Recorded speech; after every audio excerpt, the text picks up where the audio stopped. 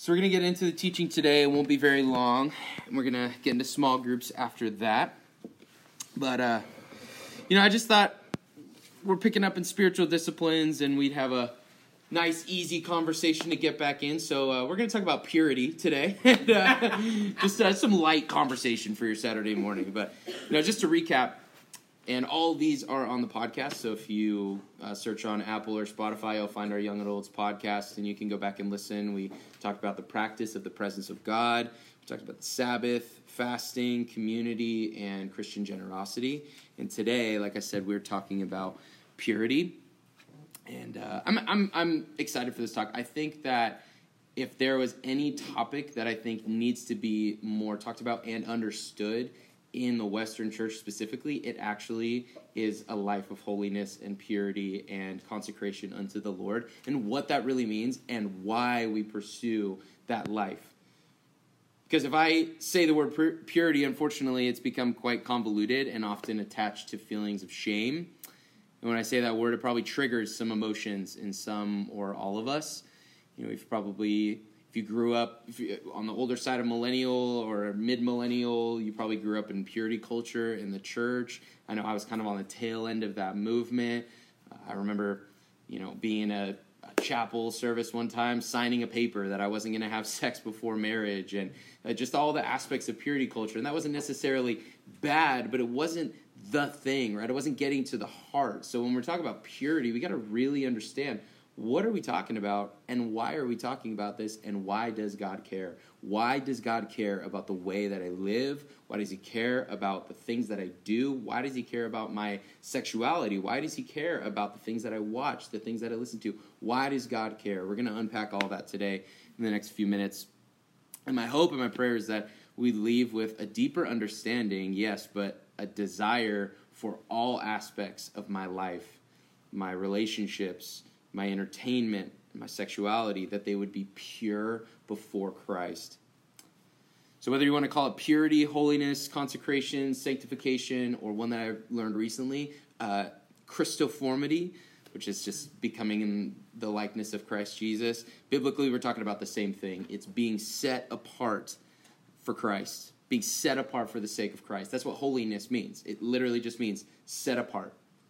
So when we say that God is holy, that means a lot of things, but primarily it's, God, you're like us, but also totally other than. And consecrated, sanctified, holy, it's all these words that mean that we are in the world, but not of the world, to use that old slogan. It's clearing out the spiritual clutter and making room for godliness to take its place. And there's this fascinating phenomenon that happens when a woman is about halfway through a pregnancy, okay? And which happens to be right now for me and my wife. We're expecting our second child. We're having a baby girl, and she's about 22 weeks, about halfway through. And there's this interesting thing that starts to happen, and it's called nesting. I don't know if you've ever heard of this term, but nesting is all of a sudden this very scary maternal instinct for a soon-to-be mom or a mom who's expecting another baby, and they kind of isolate in the house and start getting things ready. We need more shelves. We need more things. We need more hangers. We got to get rid of this stuff. We got to get this stuff. It's this God-designed maternal instinct in a woman, and also a little bit in the husband or the father as well, to kind of get rid of some stuff so that we can add what we need to make room for the baby.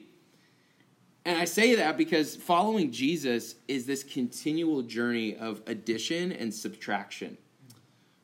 Our journey with Christ is this constant journey of addition and subtraction, adding unto my life righteousness through the Holy Spirit and through his word, and shedding the brokenness of the world, that I may look more like Christ. Colossians 3:7, you used to do these things when your life was still part of this world, but now is the time to get rid of anger and rage, malicious behavior, slander, and dirty language. Don't lie to each other, for you have stripped off your old nature and all its wicked deeds. Put on your new nature and be renewed as you learn to know your Creator and become more like him. I love this language from Paul, that I put on the nature of Christ. And I think that's a one-time thing and also a daily. It's that moment of salvation when we come to know Jesus. We're putting on his righteousness. My sins are forgiven and I'm covered. But it's also a daily decision and declaration. God, today, January 6th, in a new year, God, I am putting on your righteousness. I'm putting on my new nature once again. But Paul's language here, it's not, hey, be super pure and holy and sanctified, and then God will be happy with you. That's not his language. He says, be renewed as you learn to know your Creator and become more like him. It's God saying, be with me, catch my rhythms, catch my heart, and you'll take on my nature. A lot of times we talk about purity as if it's just behavior modification. It's just, God wants me to be this way, so I just got to figure it out. And can I tell you, that is not going to stand for the test of time. That doesn't have deep roots. That's not an inner conviction. Like I said, it's just behavior modification. And I was having a conversation with another pastor a couple days ago, and we were talking about this topic of sin and temptation and lasting healing from brokenness and maybe things that we've struggled with.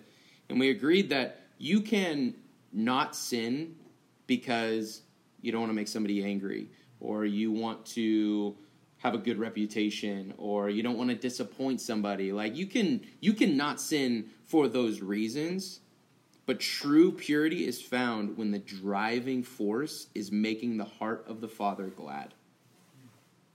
True, lasting holiness, purity, sanctification, consecration, whatever you want to call it, living for God, it has longevity and it has deep roots when the driving force is, God, I want to honor you with my mind, with my decisions, with my actions, because I love you and you love me.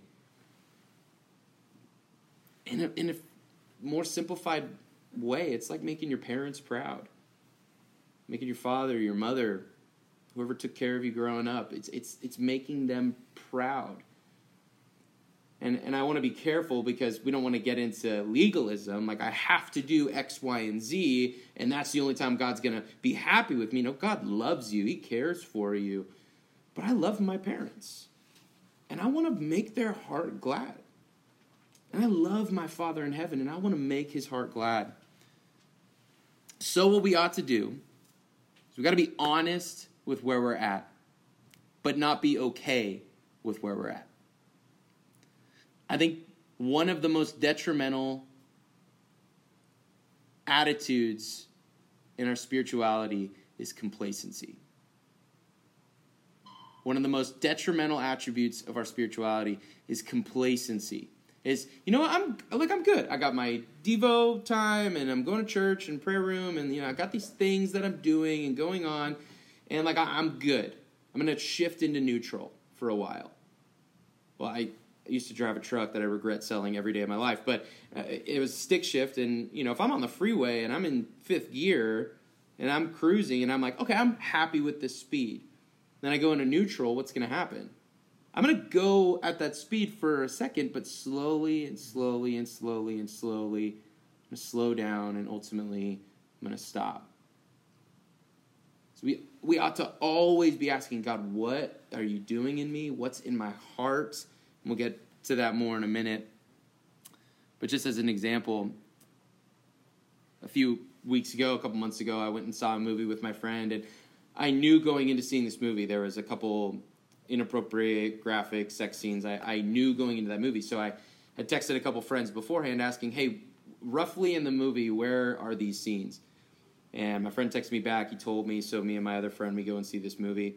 And we're watching, and sure enough, there it is. And I'm like, okay, cool. Pull out my phone. I look down. I'm just distracting myself in the theater. And instantly, there was a little bit of shame in me because I could feel heads turning, looking in my direction. Like, what is that guy in his 20s who has no reason to look away from the screen? Why is he looking at his phone? Why isn't he just watching like the rest of us are? And I could feel a little bit of the shame from the world, right?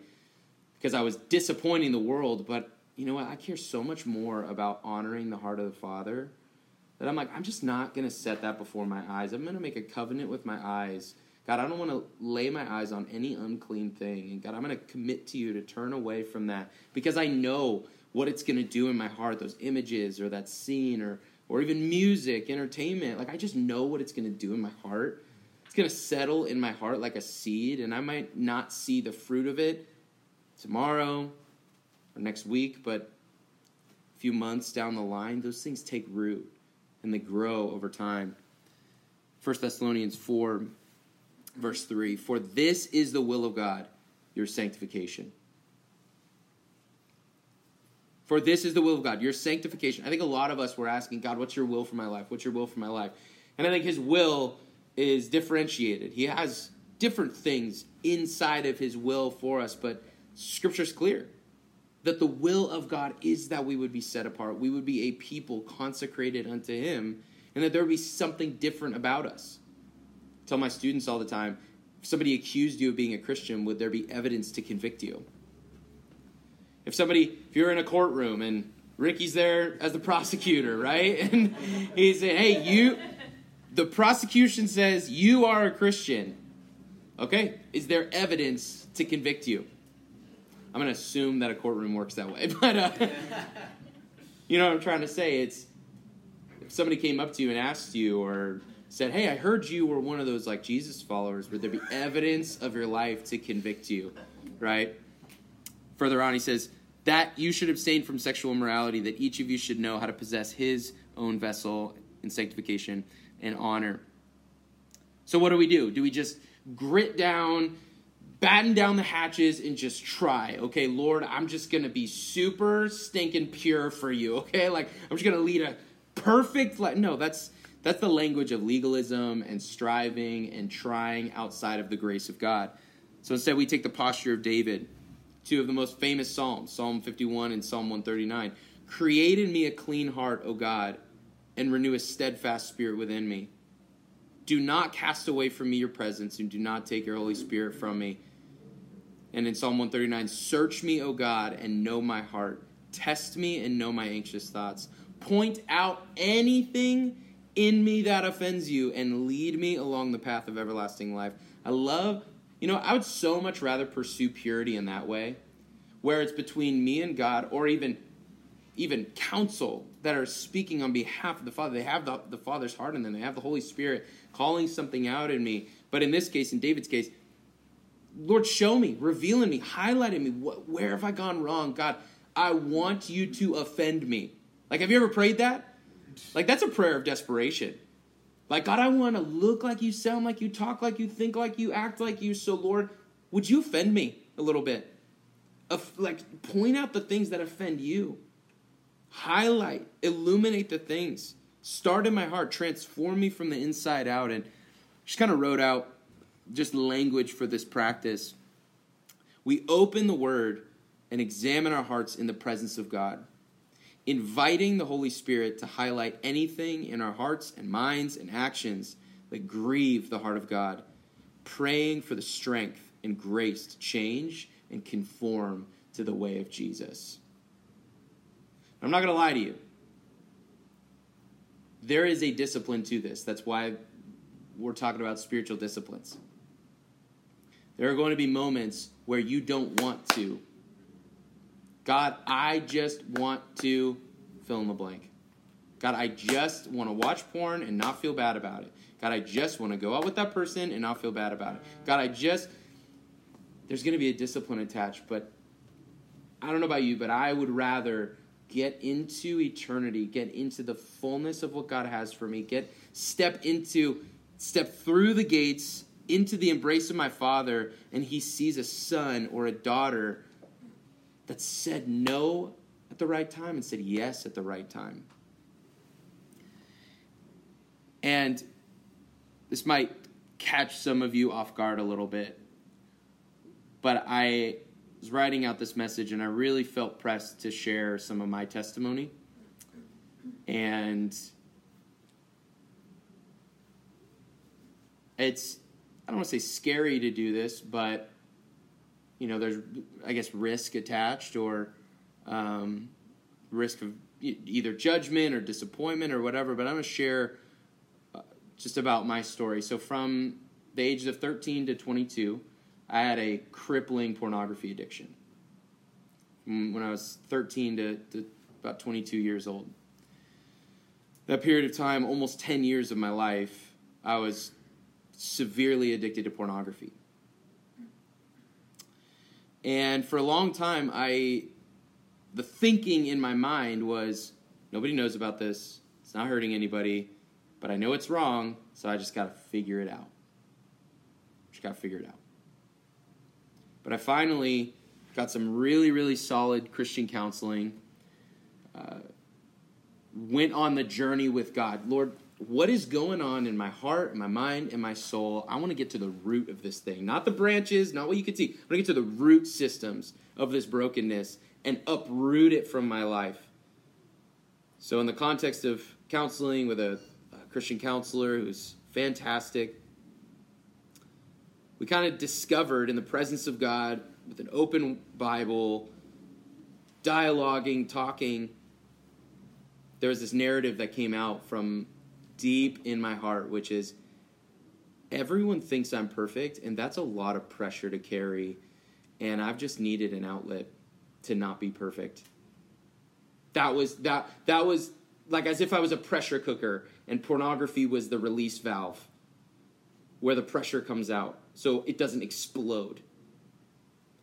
And when I realized that there was this shadow side to me, this dark side of my soul that, if I could just make sure everybody knows that I'm perfect and they don't find out about this thing, because, man, that's a lot of pressure to carry, thinking that everybody thinks that I'm perfect or needing to present this image to everybody.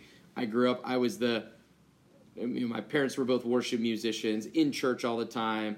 I was called preacher on my golf team. I was the chaplain of our ASB.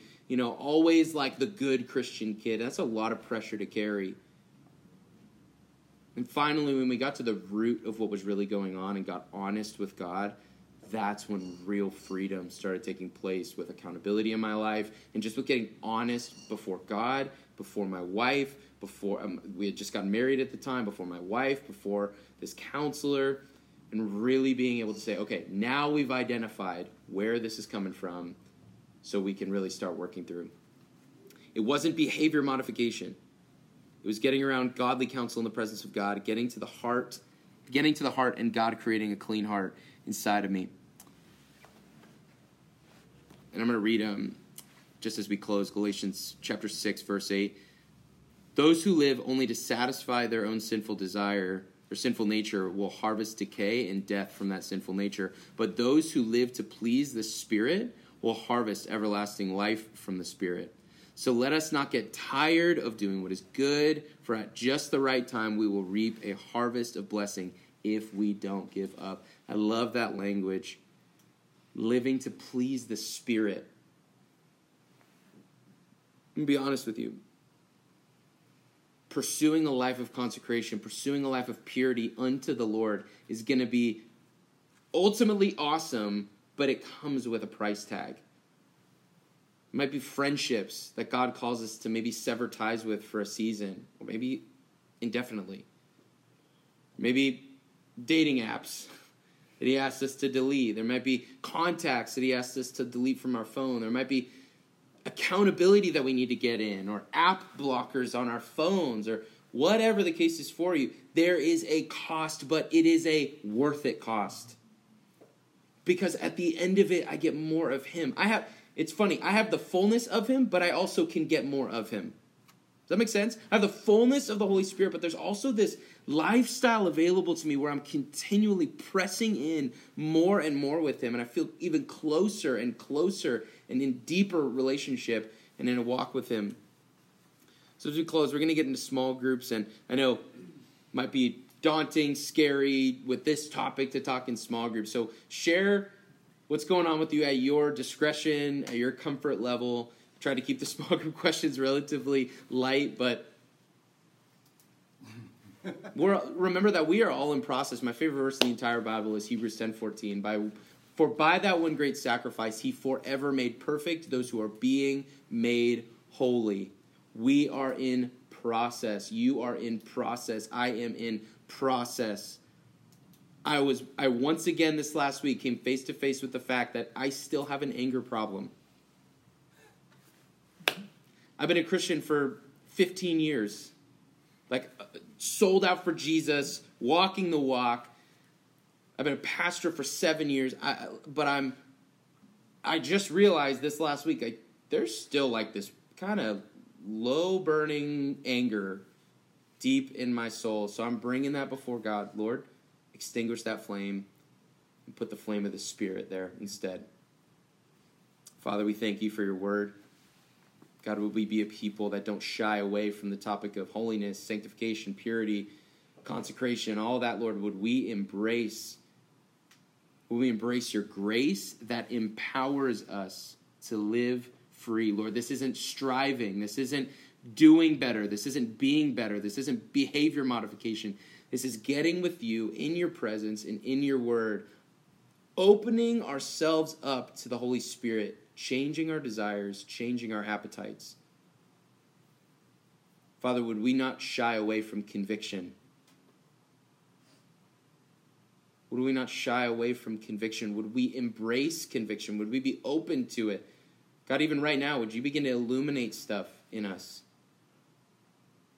Illuminate stuff in us, the things that we've looked at, listened to, thought about, dwelt on, said, done, acted like, our motives, our intentions.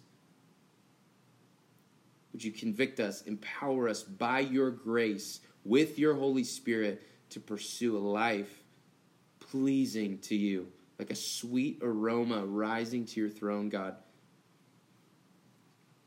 Not because we want to be holier than thou, not because we want to be the super elite, gold star Christians. No, Lord, we want to be people who love you and are in tune with your Spirit. And there is something different about us that attracts the world, not to us, but to you. In your name, amen.